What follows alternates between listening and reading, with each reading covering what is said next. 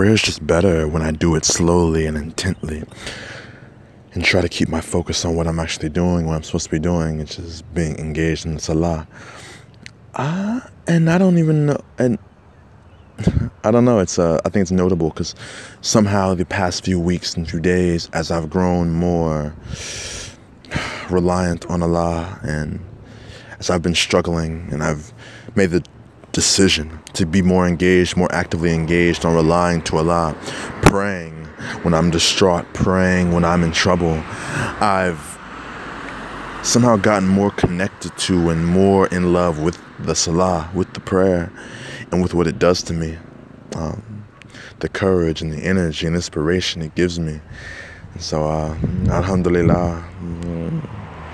maybe my iman is developing. Mika Marcray, February 16th, 2018.